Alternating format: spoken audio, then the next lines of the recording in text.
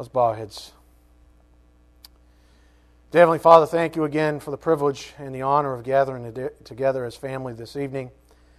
Thank you for truth that continues to set us free, Father. Thank you for reloading the gospel in our souls so that we get it right, so that it's tied down nicely and neatly, so that we can fulfill the great commission that your Son, our Lord and Savior, imparted to us before his departure. Thank you for giving us grace and showing your love through that grace. Most of all, this was evidenced on a cross 2,000 years ago, for which we are most grateful and thankful for. May we never become familiar with it. We do just ask for your blessings on this evening's message. May it be edifying for our souls. We ask this in Jesus Christ's precious name. By the power of the Spirit we do pray. Amen.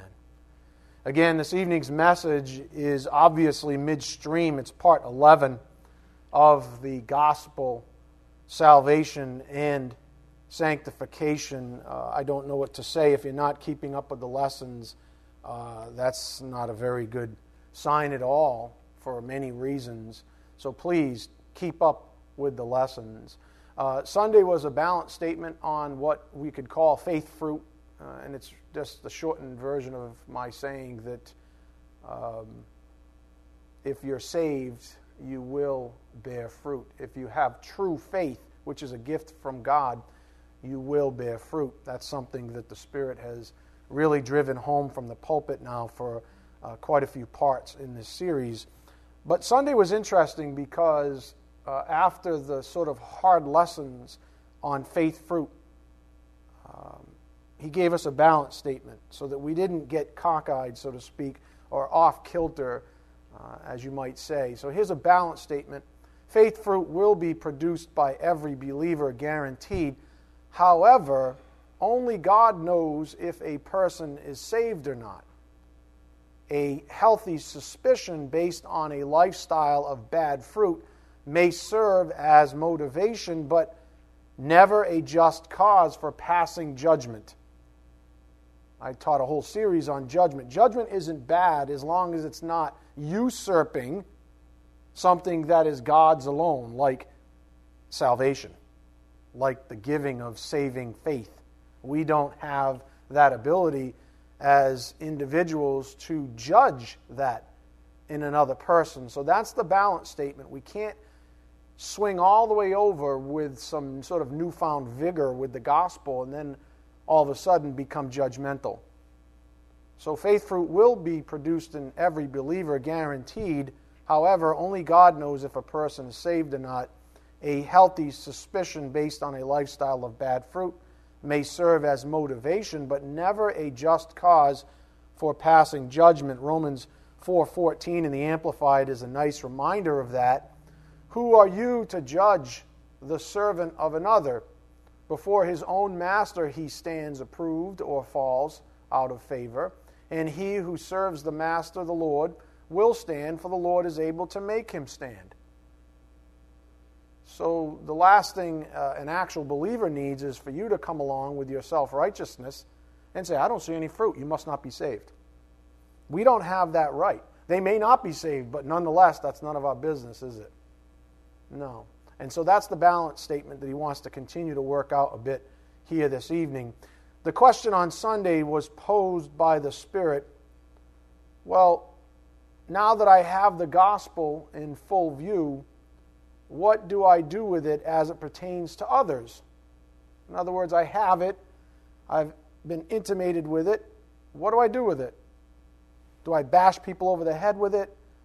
What is the Great Commission all about? What's my attitude towards others, even if they're being stubborn or what have you, or their hearts are a bit hardened on the topic? How do I, as a Christian, fulfill the Great Commission?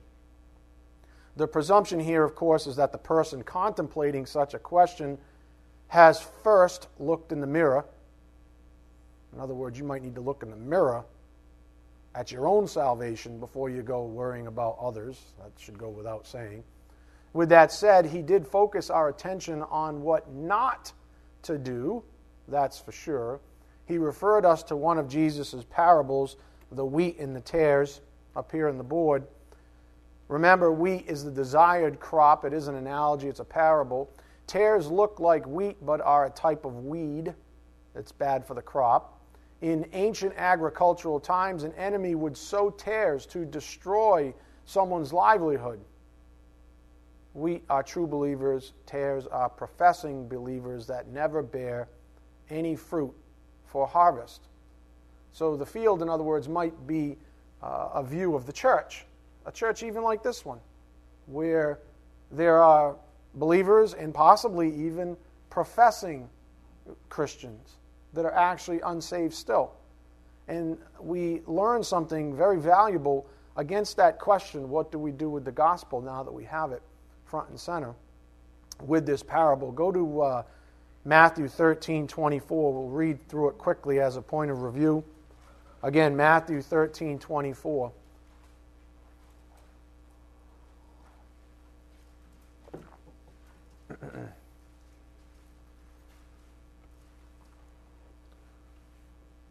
Let's look at Jesus' parable. Matthew 13:24. Jesus presented another parable to them, saying, "The kingdom of heaven may be compared to a man who sowed good seed in his field, but while his men were sleeping, his enemy came and sowed tares among the wheat and went away. But when the wheat sprouted and bore grain, then the tares became evident also." Again, tares don't bear grain or good fruit, therefore they are the unbelievers in the parable. The slaves of the landowner came and said to him, "Sir, did you not sow good seed in your field? How then does it have tares?" And he said to them, "An enemy has done this." The slave said to him, "Do you want us then to go and gather them up?" But he said, "No, for while you are gathering up the tares, you may uproot the wheat with them." Up here on the board, this is the beginning of our direction on identifying or attempting to call out tares or unbelievers and then trying to uproot them from, say, a church or a situation. You may uproot the wheat refers to the fact that the roots of the wheat and tares in a field are so intimately intertwined that you may uproot the wheat if you pull the tares. There are always tares, unbelievers among us, often in churches even. The Lord knows how to best raise his own crops. You need to think of it that way. These are his crops after all. It's your flesh that's got that tendency to want to start pointing at people and saying, "Well, you're not saved, you need to get out of here." This kind of a garbage. Only the Lord knows how to best raise his own crops. We ought to obey his commands. I always think about, the married couple where one is saved and one's not. Well, the one that's saved might actually be a witness to the unsaved one. And over time, the unsaved one might actually become saved because of the witness of the unsaved one. Now, if the saved one said, "You're not saved, I am, let's get a divorce," then that can't happen. You've just sort of torn it all up. And that really does echo what Jesus' parable here is saying. So Jesus gives us the answer to our question, what do we do with the gospel after it's been sown in us as believers? First, the Bible clearly states that some will receive it, but many will not. Therefore, look at verse 30, Matthew 13:30. He says, "Allow both to grow together until the harvest. And in the time of the harvest I will say to the reapers, first gather up the tares and bind them in bundles to burn them up, but gather the wheat into my barn." So the guidance up here on the board is allow both to grow together. It's not a believer's job to discern who is saved and who isn't. We can certainly see their fruit, possibly be motivated if we suspect a false gospel, but only God knows who the tares are among us. And that's an important thing to note. We don't spend our time, in other words, trying to single out people that we think are unbelievers. That's not our job. If they begin creating factions in the church, then yours truly is going to have a problem with it and they're going to be thrown out, but that's a different story. That's not what's being talked about here.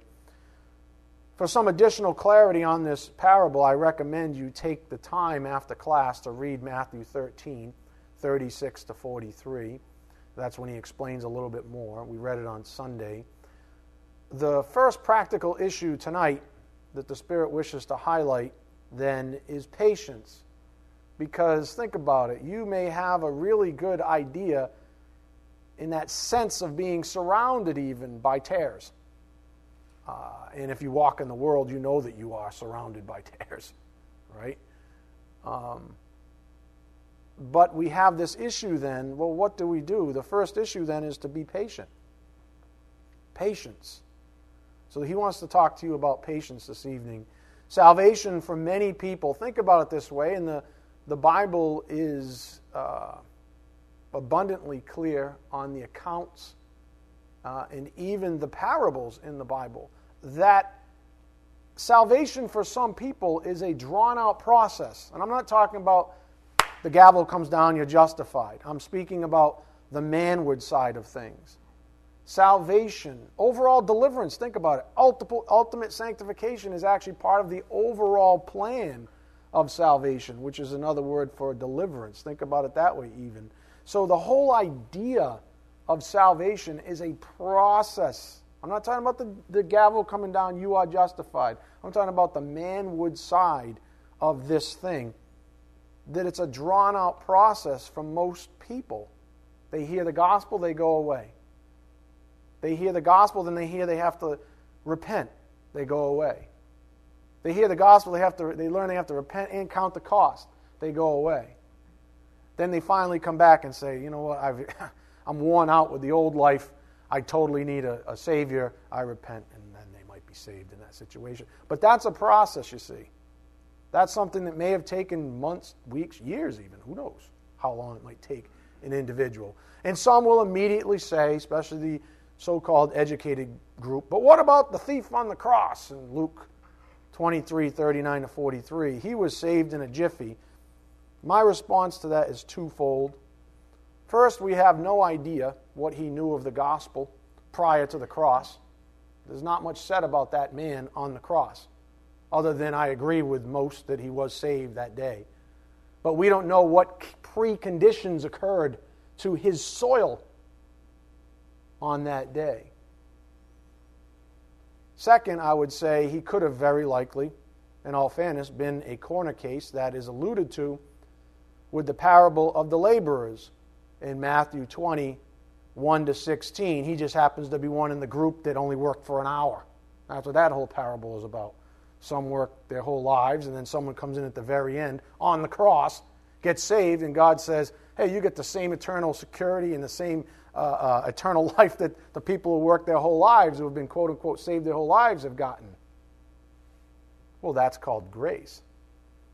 And that's fine.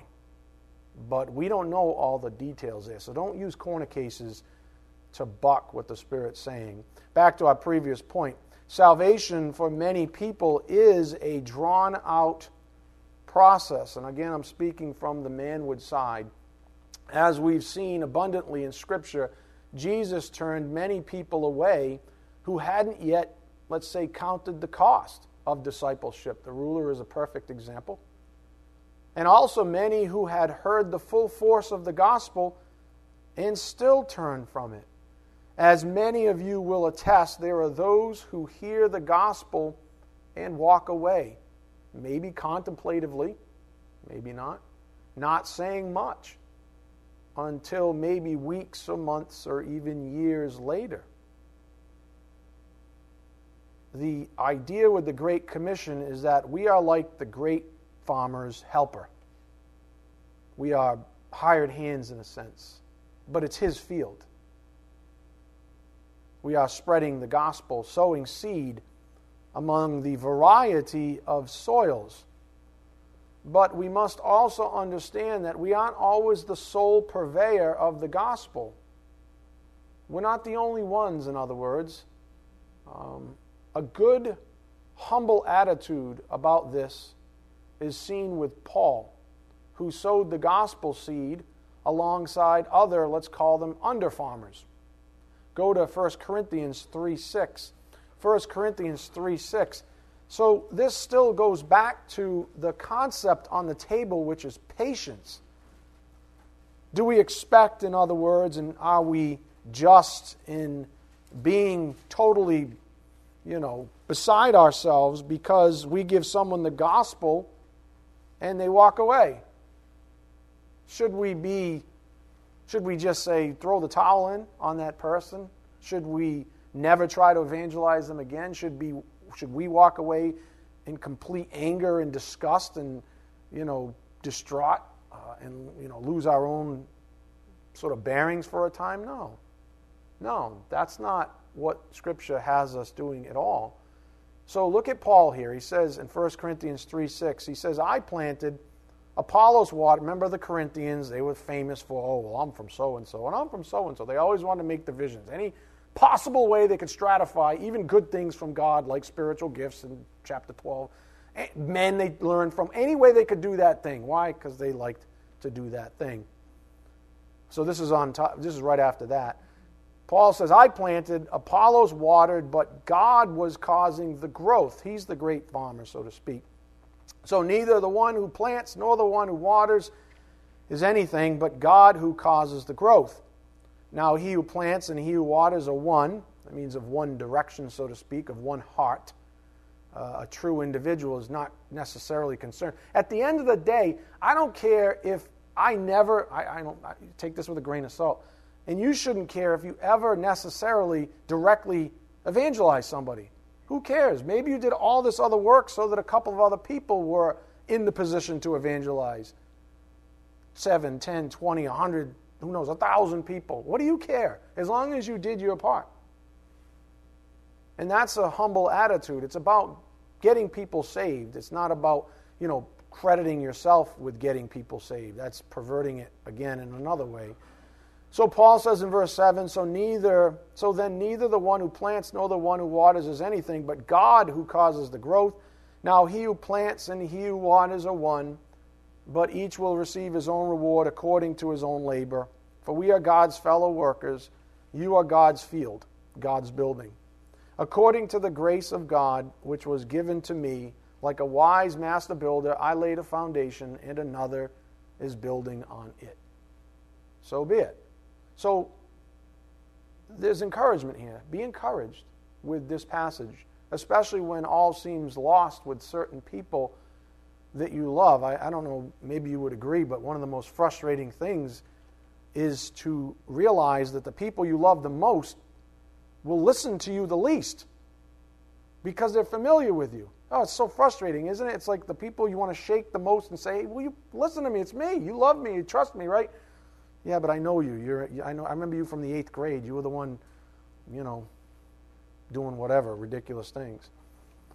Or maybe it was last year before you got all Jesus freaky on me, right? And I remember you, and that's no good. In other words, you may not be the one that is able to evangelize an individual. So up here on the board, just remember that you're not alone.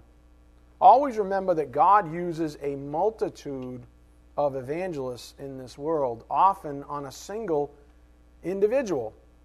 Consider that even Jesus couldn't evangelize his own family immediately. Think about that. He came, described who he was, and his own brothers and family said, "Yeah, no."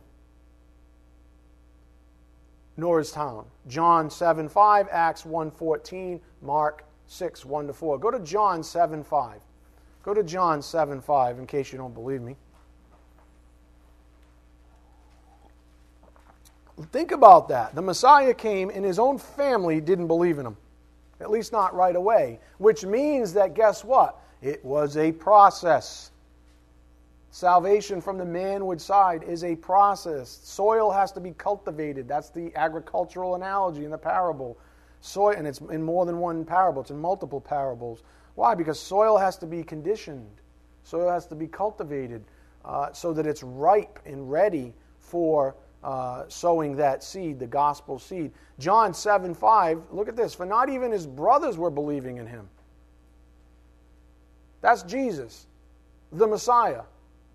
If anybody had the gospel right, wouldn't it be him? Fair? So here he is, the walking gospel, so to speak, and his own family didn't believe him. So you should be encouraged. And I was thinking about that before class. I wonder what that was like for the Messiah. Here I am. No. sitting around the table eating. Here I am, guys. No. Thankfully, later on, we see that his brothers were saved. Go to Acts 1:14. Acts 1:14.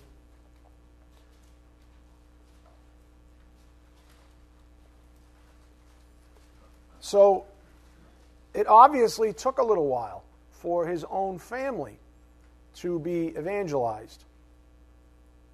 Acts 1:14.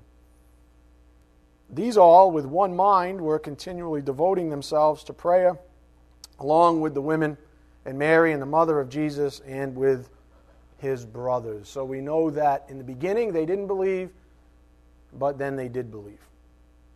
And that implies a time. And that should be encouraging. So in order to be fair to our own evangelistic efforts, we've got to understand that the Lord and Savior himself wasn't able to immediately evangelize those he was closest to. And again, I'm still speaking in human terms. God's the only one who can save. I hope you understand what I'm saying. So don't be offended, even though in this case, it really is you. It really is your fault, so to speak, because you're a member of the family. And I still speak in human terms. I hope you understand what I'm saying. Go to Mark 6:1. Mark 6:1. You don't have any control over those things, but the very fact that you're in or that close to someone, when you go to evangelize them, there's a problem.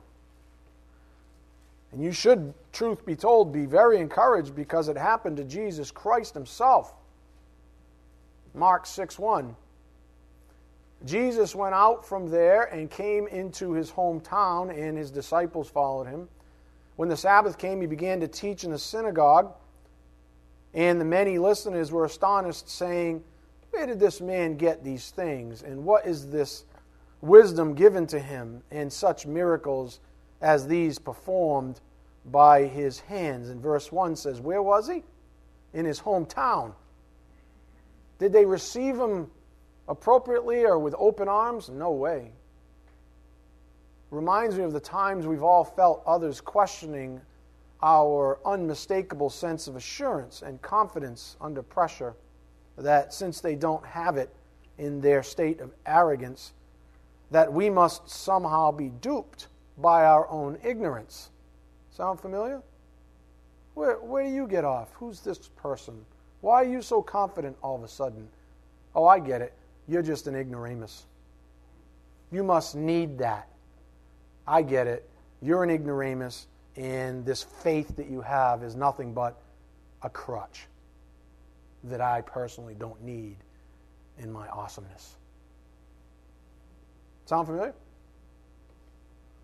People will almost, I would go so far as to say, resent you for showing up with this newfound confidence that is given to you as a gift by means of grace through faith. The unfaithful begin charging us with questions born of human rationalism, just like they did with Jesus. Look at verse 3. This is human rationalism at its best. Is not this the carpenter, the son of Mary, and brother of James and Joseph and Judas and Simon? Are not his sisters here with us? And they took offense at him. That's called human rationalism. Up here on the board, oh, you should see that better. Let me read it to you. I don't know why it got all miniature. Bill, can you read that? Liar. He's like, I totally can read that. Remember those? The E's? Remember that? Grade school? He's fudging it. I think it does this way. Human rationalism. Unbelievers take offense at supernatural phenomena because they cannot rationalize it. Believers are encouraged by the fact that they cannot rationalize it.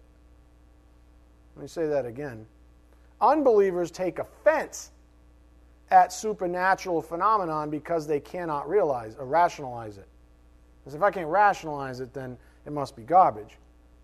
Believers are enthralled with the fact that with their human intellect, they cannot rationalize it. And that's the distinction between unbelievers and believers, you see. Believers are encouraged by the fact that they cannot rationalize it. Think about that simple fact at length this evening, and the fact that God likes to give us things that man cannot rationalize. Why? It gives us hope. Back to our primary point, verse 4. You still in Mark 6? 6:4. Jesus said to them, and this is our primary point, a prophet is not without honor except in his hometown and among his own relatives and in his own household. Again, do not become discouraged or impatient. The point on the board, again, you're not alone. Think about that. If it happened to Jesus, it can certainly happen to you. Always remember that God uses a multitude of evangelists in this world, often on a single individual. Consider that even Jesus couldn't evangelize his own family immediately, nor his town. John 7:5, Acts 1:14, Mark 6:3-4. The point the Spirit's making is simply that it may take some time and other people besides you for the gospel to result in saving faith. The Bible reveals that while justification is indeed an instantaneous imputation, the concept of salvation is not quite as discrete.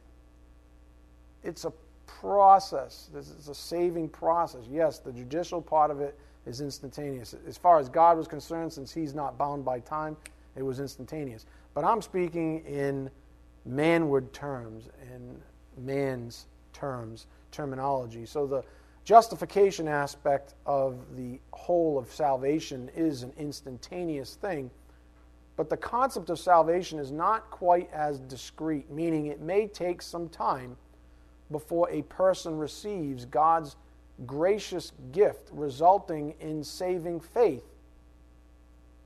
Think about that. It may take a person years before they figure out that they're never going to be able to pull off righteousness on their own. They may spend decades in a religion before they realize that they'll never do it on their own. They'll never be, quote unquote, good enough. How long that is, I don't know. I guess it depends on how arrogant they are. But we know this to be the case.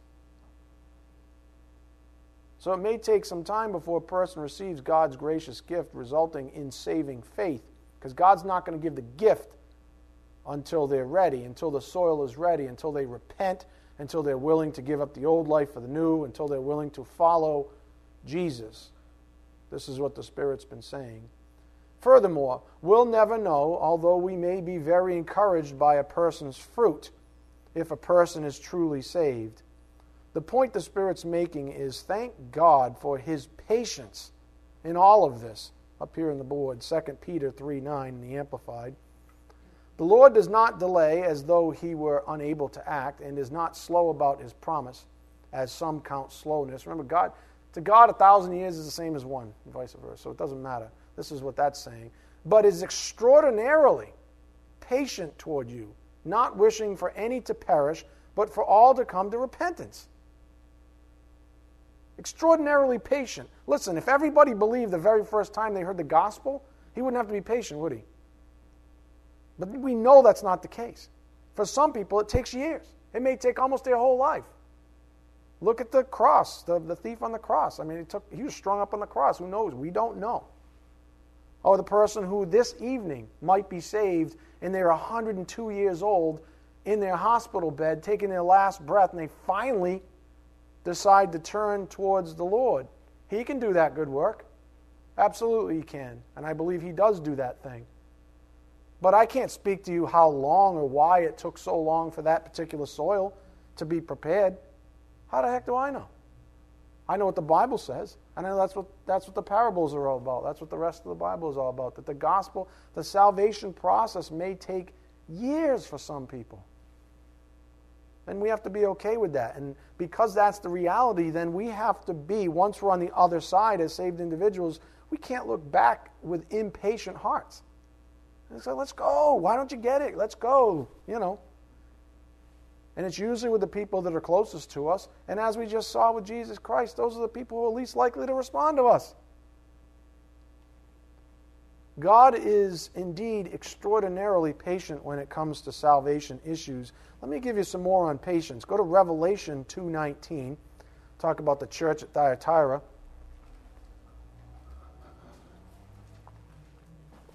Revelation 2:19. Some of you are like saying, oh, if he's that patient, that means I can go do whatever I feel like right now, right? What did Jesus say? Do not put God to the test. Matthew 4. That was Satan, right? Well, if he's that patient, then why don't you just put him to the test? Good luck with that. Revelation 2:19. I know your, Thyatira, the church. I know your deeds and your love and faith and service and perseverance, and that your deeds of late are greater than at first. But I have this against you, that you tolerate the woman Jezebel, who calls herself a prophetess, and she teaches and leads my bondservants astray, so that they commit acts of immorality and eat things sacrificed to idols. He says, I gave her time to repent, and she does not want to repent of her immorality. I gave her time, but she does not want to repent of her immorality. Behold, I will throw her on a bed of sickness, and those who commit adultery with her into great tribulation, unless they repent of her deeds. And again, this whole passage reeks of time being given while these individuals take their time to repent. I gave her time to repent. I'm giving you time to repent. What are you going to do? Technically, he could slam us all right away. Fair statement? So, again, we see the patience of God.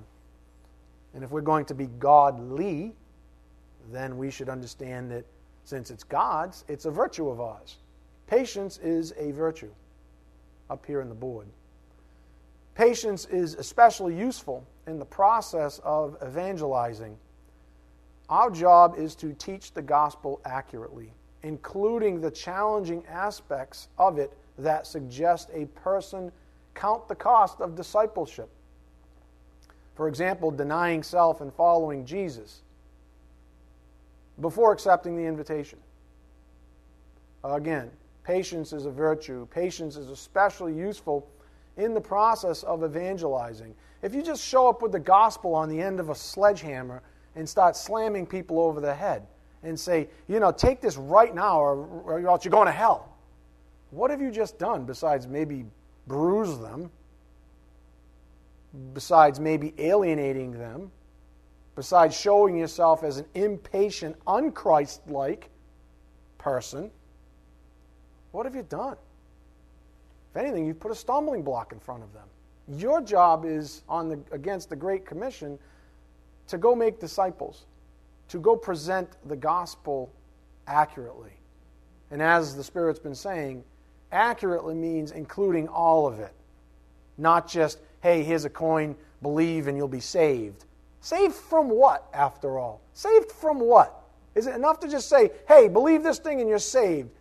Well, if they don't understand saved from what are you teaching them then? That saved just equals going to heaven? Is that what we've been teaching people? That's the watered-down gospel, after all. Saved from what? Because if they don't understand that they need to be saved from the old life, then they don't understand the gospel at all. They don't even understand what Jesus Christ, what he came to be in his incarnation. He says, I came to serve and to save. But if you just flip somebody a coin and say, believe this and you're saved, and you don't finish the sentence, what are you saying? You're better off giving them it all right there, as much as possible, as much as you can discern they're capable. It might even take little baby steps. It may take multiple conversations just about their depravity. I had a discussion with someone about children today, or it was the other day, that a child that doesn't understand a certain level of their own depravity isn't ready yet, isn't soil that's ripe yet to receive the gospel. You see? that would be what we would call theologically under the age of accountability. You might say to them when they're 3 years old, hey, do you want to go to heaven or do you want to go to hell? Believe this and you get to go to heaven. What kid's going to go? No, I choose hell. What are you teaching that child? No, you have to wait until their soil is ready to receive the facts about themselves and their own depravity. And we should not deprive that, ever, even if they're small.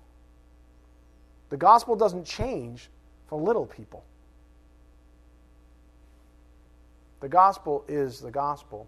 So we have to have patience. Patience is especially useful in the process of evangelizing. Our job is to teach the gospel accurately, including the challenging aspects of it that suggest a person count the cost of discipleship, for example, denying self and following Jesus before accepting the invitation.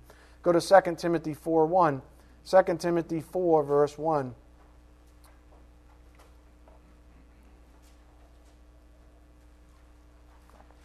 So patience in the gospel, in the presentation of the gospel, and seeing people saved is certainly a virtue.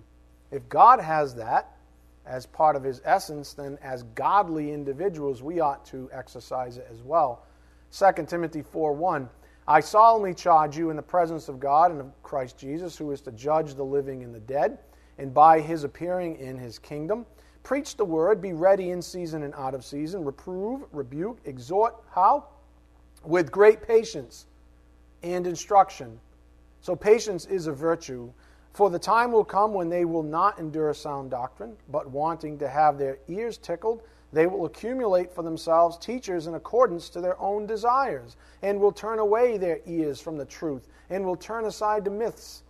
But you be sober in all things, endure hardship, do the work of an evangelist. Patience in evangelism. We all have a little evangelist in us, remember that. And fulfill your ministry. Your ministry is not to try to do part of the work of reconciliation of a person with God. Your job as an evangelist is to patiently present it. And if you have to present it to one person 100 times, then present it to them 100 times. As long as they allow you to present it to them, give it to them. If they become antagonistic and negative, this kind of thing, don't cast your pearls before swine. Move on to the next person. Spend your time usefully. So Paul wrote to Timothy in that passage, but the encouragement is universal to all who take on the Great Commission. One more passage to amplify the point on the table. Go to 1 Peter 2:20. 1 Peter 2:20. Again, we're just amplifying that patience is a virtue. 1 Peter 2:20.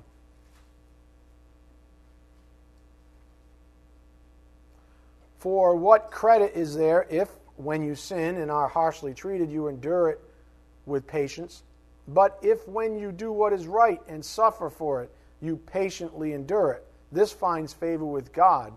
Hey, here's the gospel of Jesus Christ. Shut up, you Jesus freak. Get out of my face. I'm sick and tired of this conversation.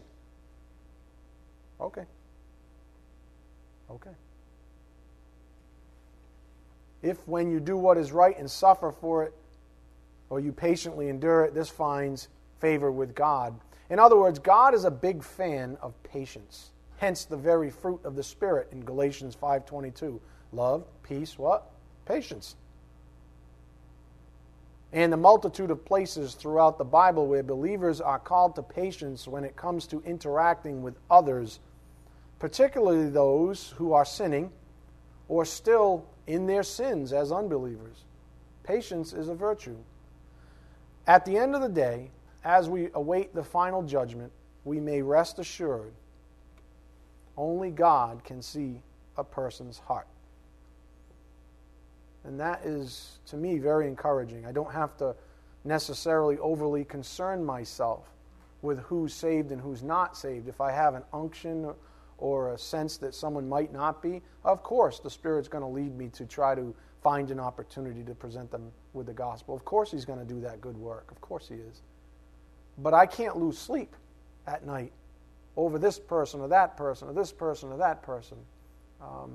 At the end of the day, it's really only God that knows for sure. To help us with the point on the board, Jesus also told the parable of the foundations, and again, the flood and the torrents in Luke 6. Go ahead and go to Luke 6:46. The flood and the torrent in Luke 6:46 to 49. The houses represent one's religious life. The rain represents divine judgment. The flood, the torrent of rain, represents divine judgment. Luke 6:46. Why do you call me Lord, Lord, and do not do what I say? Everyone who comes to me and hears my words and acts on them, I will show you whom he is like. He's like a man building a house who dug deep and laid a foundation on the rock. And when a flood occurred, the torrent burst against that house and could not shake it because it had been well built. Up here on the board, the house on the rock, only the house built on the rock, the Lord Jesus Christ is the rock, will stand. Note also that the builder dug deep, laying a foundation on the rock. This is not a trivial task. Verse 49, but the one who has heard and has not acted accordingly is like a man who built a house on the ground without any foundation. And the torrent burst against it, and immediately it collapsed, and the ruin of that house was great. So juxtaposed to the house with the foundation is the house without a foundation, in Christ, we might add, up here on the board. This house is incapable of withstanding divine judgment. This alludes to those at the great white throne judgment who will stand on their own merit and be sentenced to the lake of fire. The key point relative to our studies, though, is on this idea of foundations. Listen, if you look at a house, and don't get all technical, I can see the foundations like a foot, Building code in here says it, I think you're missing the point. We aren't to judge the foundation or lack of in others. Only God knows who is saved and who isn't. Our job is to meet the requirements of the Great Commission in humility towards God and patience, or as the Bible speaks to it, forbearance even towards others. Again, our job is to meet the requirements of the Great Commission in humility towards God and patience or forbearance towards others. Go to Proverbs 25:15. Proverbs 25:15. So forbearance is an analog to patience.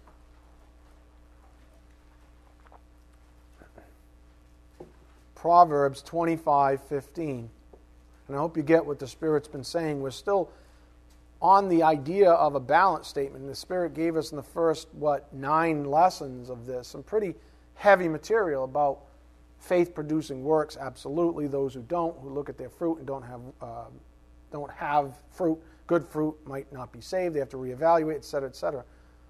But in all of that, he doesn't want us to get lopsided. He doesn't want us to take on something that isn't ours to judge.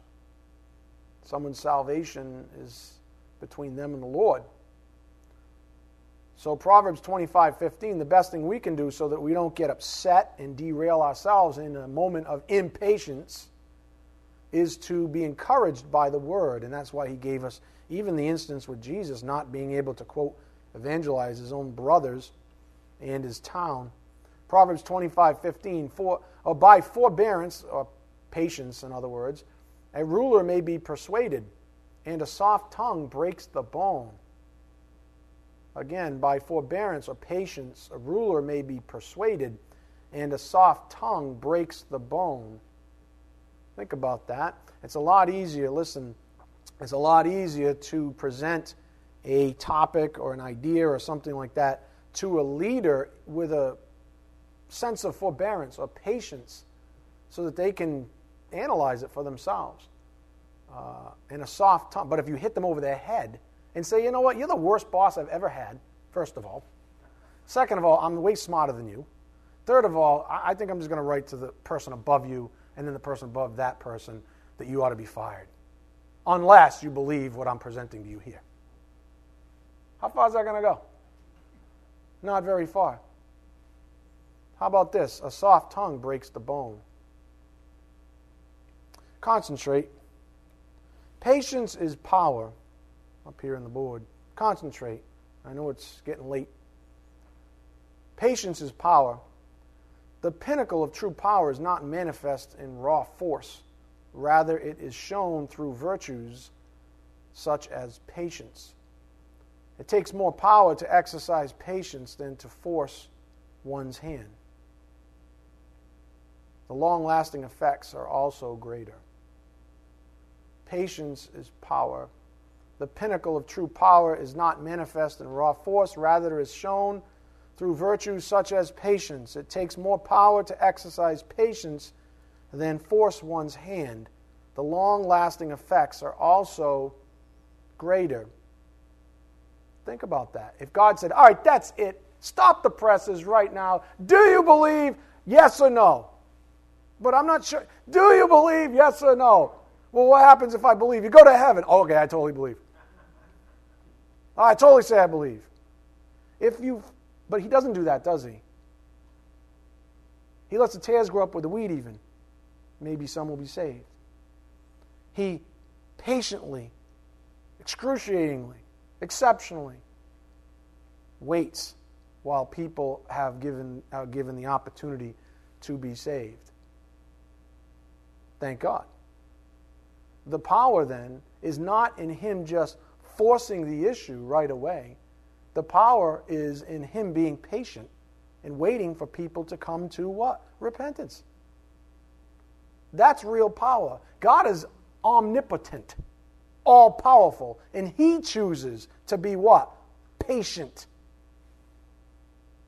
So if we're going to be godly, then guess what we ought to be? If we're going to have his power in all of this, we also need to be patient. And a lot of people need to remember that, because this is what I see happen time and time again. One person leapfrogs another person, and they look back and say, what's taking you so long? And they begin to beat on the other person. What's wrong with you? Why don't you see what I see? What's wrong with you? Consider the parable of the soils. Again, first the point on the board. Patience is power. The pinnacle of true power is not manifest in raw force. Rather, it is shown through virtues such as patience. It takes more power to exercise patience than force one's hand. The long-lasting effects are also greater. You might be able to get somebody to do something for a time, but they didn't do it with their own conviction. So what good is that? Do you understand? Consider the parable of the soils, and consider all that the Spirit's been saying about a cheap or convenient gospel. What you get is a bunch of professing Christians that possibly fall away later on, proving themselves unbelievers all along. Because Grandma was in my face and she said, do you believe or not? I need to know. I'm like 95. I need to know that you're going to be saved before I croak. Maybe she doesn't say that. Maybe she's a little bit more elegant than my grandmother, obviously. And you say, all right, Grandma, I believe, okay? I believe. And you go to church and you go through all these motions and you do all the things and you look the part and you taste the gospel. And then when the time comes, it's like, never really believed. I don't have Grandma to answer to anymore. She finally did die. And I'm just going to go on my own way. I don't care for Christ. I don't think he's Lord. I don't think anything. So I know what I used to say, but I don't say it anymore. That's what happens when you force something on someone. Patience. Patience is often the key ingredient for righteous consummation. It is unsung in today's instant gratification society. We must present the true gospel and wait patiently while others respond. Again, patience is often the key ingredient for righteous consummation. It is unsung in today's instant gratification society. We must present the true gospel and wait patiently while others respond. If we lose our patience and begin casting aspersions at those we are trying to evangelize, we run the risk of misrepresenting the patient one, Jesus Christ. Again, what's our principle here in Proverbs 25:15? By forbearance or patience, a ruler may be persuaded, and a soft tongue breaks the bone. there are too many people in this world that speak too much, too quickly, and would do themselves and everyone else a big favor by keeping their mouths shut for a while. I'm totally convinced of that. And it's honestly, it seems worse in Christianity than anywhere else. It's like you would think that once you learn the truth of the gospel and that you really are saved and you have the love of God, and He patiently waited for you all those years, that you would echo that you would reflect that to others. But no, people go, I'm ready. Don't you get it? What are you waiting for? And we become self-righteous. We turn back to people. It's like we become self-righteous jerks. What? How's that the love of Christ? How's that anything? Those are the people you have to wonder about, for real. Because what's the Bible say? The Bible says if you don't love the brethren, the truth's not in you. You're not abiding in Christ. Uh-oh. You mean I should look in the mirror myself? Yeah, you should look in the mirror yourself. Because that's not Christ. That thing, that beast called you is not Christ. You're just going around now beating up people. And it's not meant to beat people up. It's supposed to bring them to repentance. Those that have a contrite heart. Those that are already lowly. You don't need to beat somebody up that's already lowly. I came to save sinners, not the righteous, said Jesus Christ. You don't need to beat somebody over the head who's already humble. You need to show them Scripture. This is what the Word of God says. This is what Jesus Christ Himself said. This is the truth. You deal with it. I won't water it down. I'm not going to belittle you. I'm not interested in belittling you. I'm not interested in beating you up. I'm interested in giving you truth. Go to James 1:19 and then I'll close. So a lot of people really should spend more time, not talking.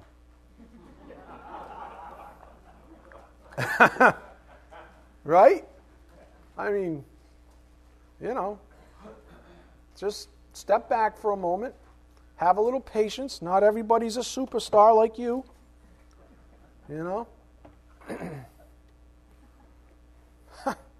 James 1:19.